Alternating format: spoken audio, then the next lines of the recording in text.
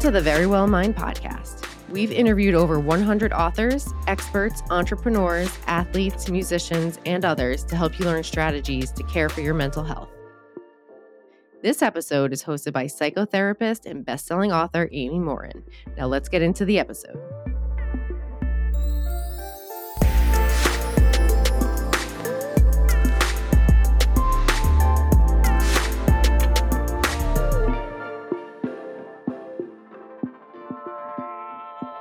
Do you feel stressed most of the time?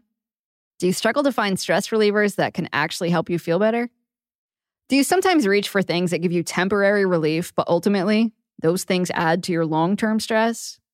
If you answered yes to any of those questions, you're in the right place. Today, we're talking about strategies that can help you manage stress in a healthy way. My guest is Dr. Elissa Epel. She's a professor in the Department of Psychiatry at the University of California, and much of her research focuses on healthy aging. She's also the author of a new book called The Stress Prescription. Some of the things she talks about today are the differences between chronic and acute stress, the most effective strategies for managing your stress, and strategies for getting deep rest. Make sure to stick around until the end of the episode for the therapist take. It's the part of the show where I'll share how you can apply Dr. Epel's strategies to your own life. So here's Dr. Elissa Epel on how managing your stress can help you grow mentally stronger. Dr. Elissa Epel, welcome to the Very Well Mind podcast. Thank you, Amy. Happy to be here. So you just launched a book called The Stress Prescription, and I can't think of a better time in the world than to launch a book about stress because everybody seems so stressed out these days, right? Absolutely. I mean, we want 2023 to be different, but not that much has changed in our last 3 pandemic years, although there certainly is a trend. Trend is getting better. What are you finding after the pandemic in terms of our stress levels? I think we expected our stress to go down once things return to the quote unquote normal, but I'm hearing from people that they're just as stressed out, if not more stressed out than they were before. What are you finding? I agree that stress has not gone away. It's maybe morphed a little bit so that we're feeling more of the kind of fatigue-y type stress and more of the languishing that Adam Grant has talked about. It's more this long-term routine that we've been in that is not fresh and exciting, and we can't rely on plans like we used to. So I think we're feeling the marathon. And do you find that people are able to accurately gauge their stress level? The reason I ask this is I taught a stress management class at Northeastern University for a couple of semesters. And as part of that, the students would gauge how stressed out they are. And almost every single one of them would greatly underestimate how stressed they were. They would then take this quiz that would kind of tell them, actually, you're this stressed out. And they were really surprised to say, I hadn't realized that I was as stressed as I am, despite the fact that most of them were first-year college students. Do you find that happens in general outside of the student population too? That's fascinating. I think that in certain subgroups, it's kind of cool to be stressed. It's a badge of honor to say I stayed up all night and to complain about the list of stressors. And yes, that gets old, but it's in some groups and cultures, it's more socially acceptable and the social norm. And then in other groups and cultures, and particularly men, it is not as cool. And there is even a tendency to be unaware of stress, like you said, and to deny it. So let's say in the latest survey, 46% of adults say they're feeling overwhelming stress. And that's a lot, right? We're at almost half the US population. So we know it's a huge problem. But when you look at who it's hitting, there's a story there. Our young adults are feeling a lot of stress, knowing it and suffering from it and having hopelessness and depression. Whereas our older adults, more the over 65 group, they have their own issues that they are concerned about, and loneliness is higher, but they don't have the despair. They don't have the high levels of stress. In fact, they look really stress resilient. So I think of that as what comes with age, this kind of the wisening and the larger perspective. Interesting. And what do you find most people are stressed out about right now? Well, the number one area, at least on this APA survey, was finances, was inflation. And so not being able to make ends meet or feeling really on the edge and restricted is most definitely, unfortunately, one of the most common stressors that people are dealing with.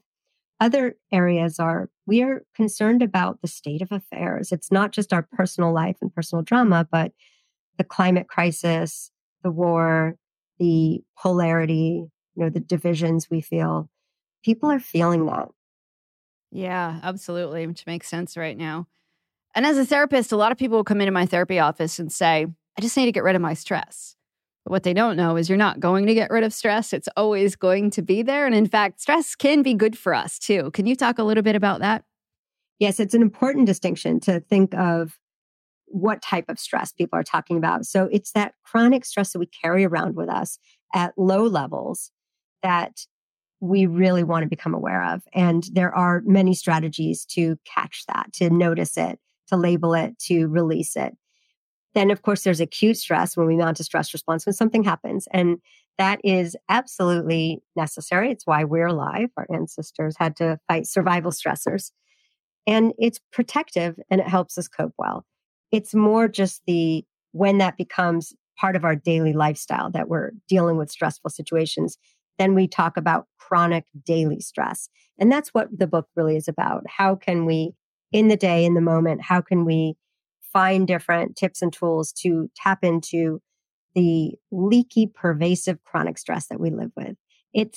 We all know what it's like. And it's a real, it puts a real damper on life. It really does, doesn't it? And what are some of the problems that come with stress? I know you've done tons of research on this and have written about it extensively, about some of the health issues that come about and other issues that we experience when we're stressed out. I was just talking to Michael Roizen, the doctor who kind of developed Real Age and thinks about lifestyle a lot. And he, what I'll say from my perspective is that it's really should be what we're focusing on as a personal goal, is to improve our well-being. It should be our number one part of our New Year's resolutions because it shapes everything. It shapes our lifestyle. And so we might have weight loss and fitness as chronic goals, but we're not going to get there if we're really feeling high stress. That's what sabotages us when we go through stressful events. It sabotages our New Year's goals and we never reach them. Anyway, he believes that stress is at the heart of all chronic diseases. And as a health psychologist, that's the literature I'm immersed in. And so it really is a contributor to most of the conditions that come with aging. And of course, it can exacerbate autoimmune conditions too.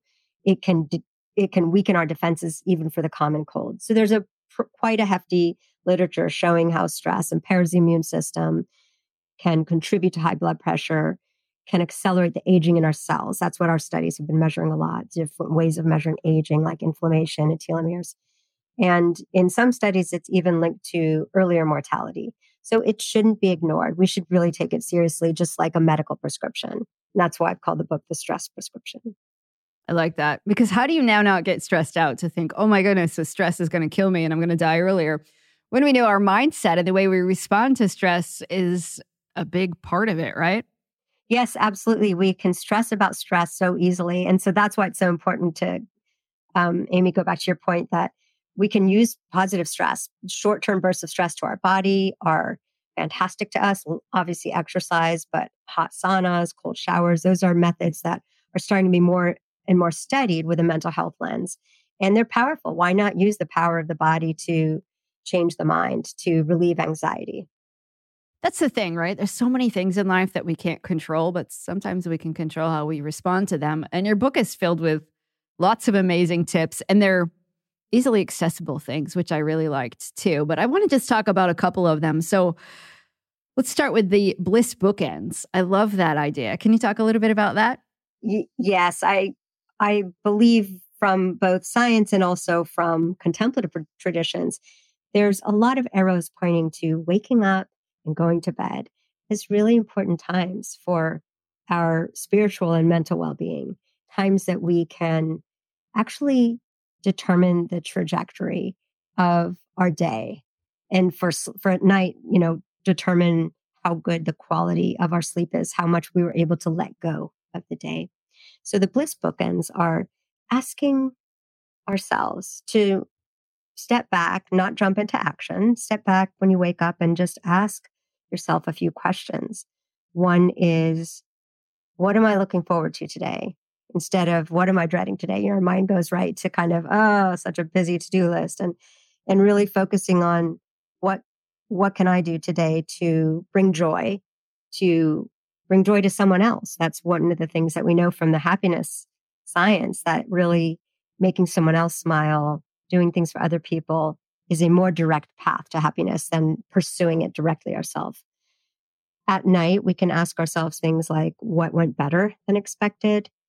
What was something I'm grateful for that happened today? And these are also dinner table conversations, processing the day with the family or housemates. That turns out to be a really important social time that models coping. So there's plenty of research showing that kind of having family structure and having family dinners is related to lower stress, better coping in children. So what do you do, Amy? Like when someone comes to your office, and, therapy is an interesting situation because they're bringing you presenting problems, a lot of big things they want to talk about urgently and they want solutions. And how do you see stress playing a role in all this? Do you even think in terms of stress? Yeah, I hear so many people that will be like, I can't stand this anymore. I have to do something. And we take a step back sometimes and figure out, well, do you need to tackle the problem or tackle how you feel about the problem? So often people are investing so much energy into trying to change other people's behavior. They're trying to fix something, but they're complaining about things that they can't change rather than taking action. And then there are those problems that they can't solve. If you have a loved one who's sick or you're struggling financially, and at the moment there aren't a lot of options, you might just need to figure out, how do you take care of your feelings? So we often start there with just figuring out what's the answer to that question about what you need to do differently. Well said. Absolutely beautiful. Those are, I would say, fundamental principles of changing our relationship with stress. Those questions of looking at, how much can I change? And if I can't change the situation, how do I live with it? How do I live with these strong emotions? So acceptance is something that's easy to say, but it's a process. Radical acceptance. The other part of the book that I think is useful to people is that stepping back and taking that inventory of looking at the different situations that are weighing on them, anything that stresses them out, and then just asking, can you sort those into what I can control, what I can't, and then the gray, bin in between. That's mixed, right? There's some aspects we can't control. We want to find, what about this can I control?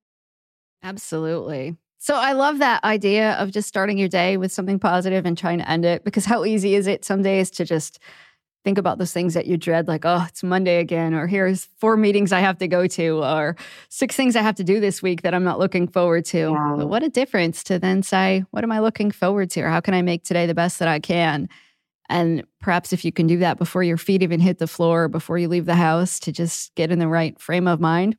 And then I love the idea of ending it too, or having positive conversations with your family, because how easy is it sometimes to come home and complain about your day as opposed to saying, let's talk about the good parts of our day. Yes, exactly. And it's contagious, right? So when we bring home work stress, and it's called spillover, and we're still kind of, radiating those feelings, even if we're not aware of it. So it's also really nice transitioning between places and people and meetings to take a few minutes to reset, to breathe, to decide, what's your intention for this last segment of the day? How do you want to be? And I do like the gratitude question is also, it's a real lens shifter, so that we're not seeing, okay, what I want things to be different. I want this person to say this or act differently. It's really looking at what we do have and what we can appreciate. And so I view it as a real antidote to the tough situations we live with. Yeah. And there's so much research about gratitude right before bed, how it improves the quality of your sleep. And who doesn't want better quality sleep these days? Yes. Another one that I loved is you talked about the importance of spending time in nature. And I have to say, these days, it's easy for me to do. I live on a sailboat in the Florida Keys, so the weather's beautiful all the time and I can be outside. But I was struck because I heard a lot of people talking about I'm going to spend 23 minutes outside in 2023. And their goal is to spend 23 minutes outside every day in terms of a resolution. And for a moment, I was like, wait, people really don't spend 23 minutes outside? But then I remember, I used to live in Maine. And in the winter in Maine, it's dark out by 4 p.m. and it sometimes is below zero. And I thought, yeah, when I lived in Maine and I worked from 9 to 5, I didn't always spend 23 minutes outside. That was really tough to do. And so it's there, I think for those of us, it depends on your lifestyle, where you live, what your work schedule is, how easy or how difficult it is to spend time in nature and where you live, whether you live in the city or a rural area. But you talk a lot in your book about the restorative effects of nature. Can you talk a little bit about that?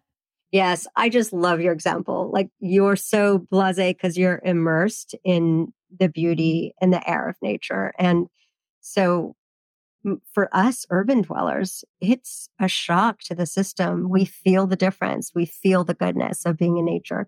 And during the pandemic, so many people discovered nature again and felt its strong effects. And the science behind it is strong and fascinating. There really is a restoration effect to our attention, our cognitive abilities.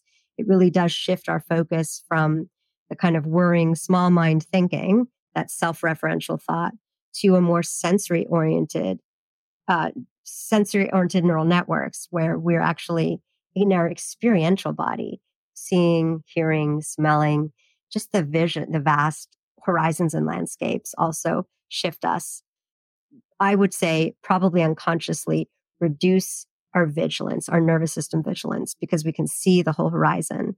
And there's something about that, having these vast views, that is leading people to feel the nature effect. Sometimes that comes with awe, that real, moments of, I would say, a transcendent emotion. So how do you, on a practical level, how can people do that? Spend more time in nature? Do you schedule a hike on the weekend? Do you just get outside more often? What do you advise people do? I think those are the hike is obviously a great idea because you're doing a lot. You're immersed in nature. You're getting activity. You're probably social. What I focus on is more of a sensory immersion nature experience. And so the book is focused around 10, 15-minute exercises that people can fit into their day and they can practice and see, is this something I want to make a habit, a nudge, a well-being lifestyle? And so the nature immersion is really being next to nature, in nature. It can work with a view, but it's better if you're immersed and you're outside. It could be urban nature, trees, be plants in the house, and actually being with nature and remembering that we are part of nature. We're not separate. I mean, we so think we're really more like monkeys in clothes than we really realize, because our body's responding to all of these safety cues around us that nature gives us. So looking, smelling, touching, feeling, and breathing more slowly lead us into an immersive state that I call deep rest, or at least green mind, getting us closer to blue mind. So we're in yellow mind, where we have really busy mind. I mean, especially for these urban dwellers like me, we're bombarded by stimuli outside and the streets. And of course, our screens do a good job of bombardment. So it's so wonderful to unplug, unhook, even if it's for 5 or 10 minutes. Yeah. And I like that you even talk about like house plants, so that if you live in an apartment and you don't have a lot of green space outside, maybe you can bring it indoors too. And looking at it carefully, get a wild plant. And so that there's, some beauty to the complexity, but even looking up close at any of these nature objects is a mindful, immersive exercise. I like that. And I also appreciated that in your book, you talk about deep rest, because so often people will say, I'm just going to relax and watch TV, or they spend time scrolling through their phone, but that doesn't really rejuvenate them and make them feel better. So can you explain a little bit about the concept of deep rest? I will. And I think scrolling through our phone is such a great example of the opposite, of using our little breaks of time on something that maybe is compulsive, right? I feel like I'm pretty compulsive around my phone, that satisfies a certain curiosity, but it is far from restorative. It's the opposite. Even if we don't notice it, people have worse mood after exposure to social media. Deep rest is really engaging in an ease or relaxed state where we're not doing anything. And so typically this is during mind-body practices, yoga, shavasana, meditation, moving meditation like Tai Chi or Qigong. Those are the best examples. But just simply lying and listening to music or slowly breathing brings us to the common foundation of what deep rest is. It's slowing our breathing, which is shifting our autonomic nervous system toward more parasympathetic balance and allowing our body to feel safe. So that feeling of safety is a critical ingredient if we're going to release and let go of the embodied stress we carry. And why is that so scary? Because I know some of our listeners, just the thought of doing something like meditation, yoga, slowing down, raises their anxiety level. Why is that? Mm-hmm. That's right. And there's a lot of personality to this. Some people are going to gravitate toward those positive stress exercises that we mentioned, the HIIT, the sauna, the cold. And those are great for metabolizing stress in our body. But we also do need the restorative breaks when our cells are able to actually do housekeeping. If we are able to disengage and do something like meditation or slow breathing, we're changing the signals to our cells and saying, you can stop fighting diseases and stress and, keeping the immune system elevated, and you can actually work on more of the repair processes, DNA repair. I mean, there's constant repair going on in our cells, or at least at a low level. So we can consciously say, I'm going to get some deep rest. Could be a massage, could be yoga. It involves a closed door. It involves seclusion. And that's where the feeling safe enough to turn off your phone and to be alone in a secluded place are probably good prerequisites for setting the environment and the tone. Yeah. And how many people really find time to do that or make the time to do it? Because people will say, well, I'm busy. I have so many things to do. But obviously, how could you not make time to do these really important things? Could be the flip side of that coin. Well, it's a great question. That's exactly how I feel. I do not get enough deep rest. I really feel it if I'm on a retreat, which is a total luxury. You're having days of deep rest on top of one another. And I see dramatic changes in my self-monitoring, my Aura ring, looking at my own kind of heart rate and heart rate variability and sleep. And those are big resets. But on a daily basis, we really could value this more and realize that, less is more. Doing less is more to our body and our health and our well-being. What an important message. Another strategy that you talk about is to find excitement in challenges, which is tough to do sometimes too. But can you explain that? That goes back to this mindset, how much our body is listening to our beliefs and what we're saying to ourselves, our self-talk. So this is an area that psychologists have studied pretty well in a narrow way, looking at, do we believe stress is bad for us? Can we actually remind ourselves of the ways that acute stress is good for us? My body's excited. My body loves this. My body's made for this. Like those statements help us, especially for anxiety sensitive. And we hate the feeling of stress, and this stress, the heart rate, et cetera, stresses us out even more. So believing that we are having an engaged, positive stress response that's going to help us is a real switch. It's a switch in our mind. It's a switch in our physiology. And many people, particularly Wendy Mendez, my colleague at UCSF, have studied these two responses, the threat response versus this positive challenge response, in the lab and in real life. And there is no doubt that when we can go in with these positive beliefs about stress or about our ability to cope, we have less of the more painful emotions of threat, anxiety, fear, embarrassment, and more of the positive emotions, enthusiastic, hopeful, confident. And we recover more quickly physiologically. We have more positive emotion at the end of a stressful event. That was one thing I learned when I first started doing public speaking. My heart would race and my palms are sweaty and just feel terrified. But then if I could tell myself, like, nah, my body's excited about this, just making that shift made a huge difference. Suddenly I'd get out there and I could convince myself that I was just excited. This is huge. This is an amazing opportunity. And I didn't feel so nervous anymore. And I'm pretty sure my performance improved too once I made that switch. Yeah, that's a great example. Public speaking is the worst for so many people. Right. And I think the ability to, when you're having the stress response, just to know that your body's trying to help you. It's just yet another resource. Right. Okay.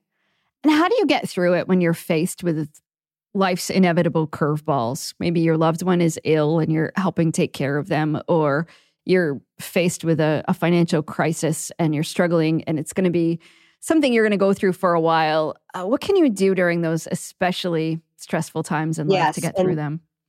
Hard to get through, and they go on, and you don't know when they're going to end. And we all have some of those situations, either now or going forward. That is where we carry the stress with us from day to day, because we're trying to problem solve. We're thinking about it. We're wanting to do better. We're wanting to relieve suffering of another person. And most of those we don't control. So it's important to do some of these daily stress nudges to check in and say, what am I holding? Am I trying to solve something that is not really solvable? Because we spend a lot of time doing that, and becoming aware of that helps. But what you're really talking about, I think, goes back to what you were saying earlier.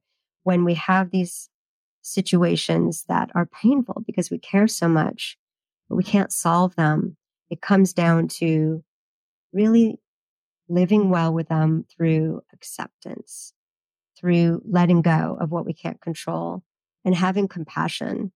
Compassion both for people who are going through this, including ourselves. So hard to have self-compassion for many people. And it's such a critical ingredient. If we can feel self-love, we can emanate self-love to others. Absolutely. One last question for you. For somebody who's listening and they say, gosh, I'm really stressed out right now. I know that I am, but I don't even know where to start or what to do. What would be your one piece of advice or tip for them about where to start managing their stress? It's such a good question.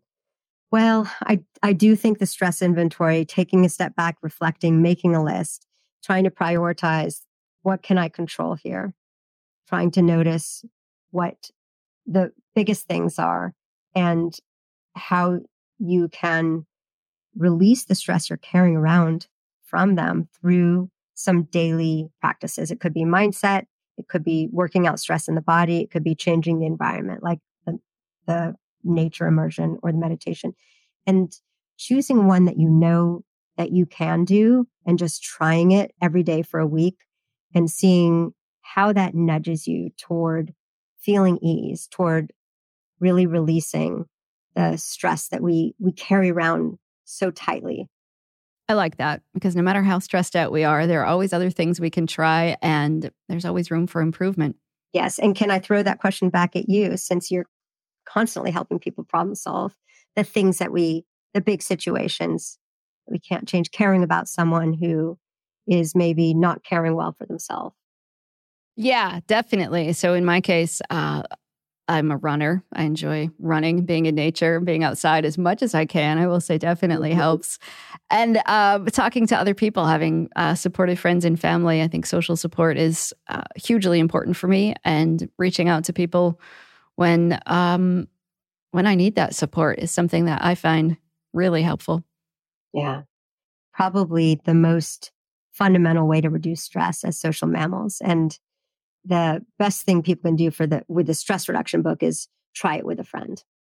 I love that. Well, Dr. Elissa Epel, thank you so much for sharing your wisdom with us. And I hope all of our listeners go pick up a copy of The Stress Prescription. Thank you so much, Amy. Thank you for your work in this world. I appreciate it. Welcome to The Therapist Take.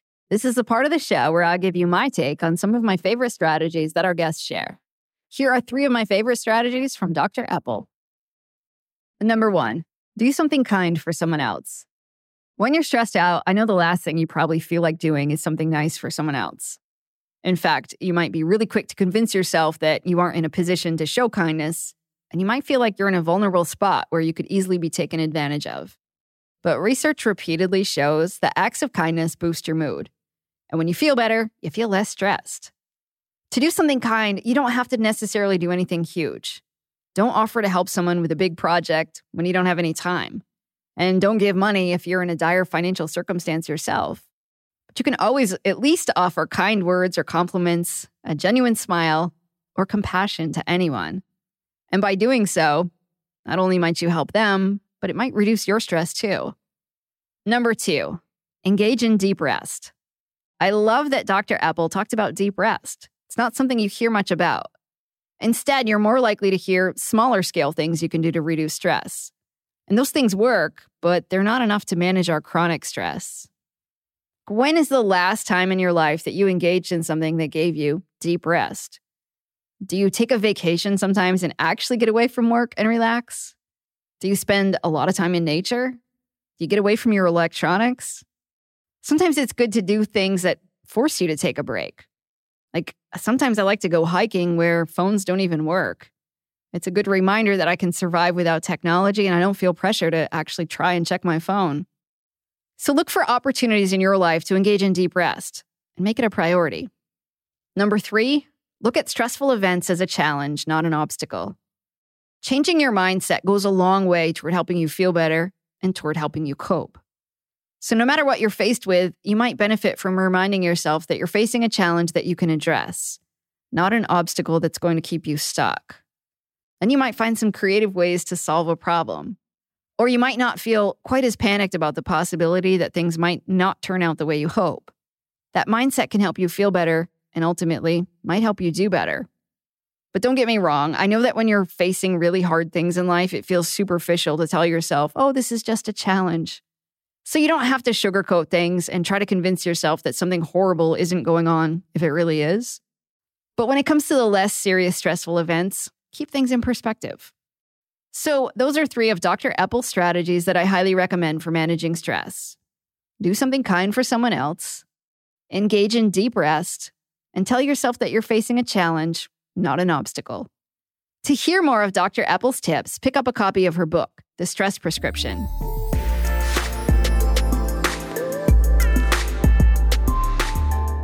Thank you for listening to the Very Well Mind podcast. If you found this episode informative, please share the episode with your friends and family and leave a rating and review wherever you listen to podcasts. To learn more about the Very Well Mind podcast, you can head to verywellmind.com/podcast.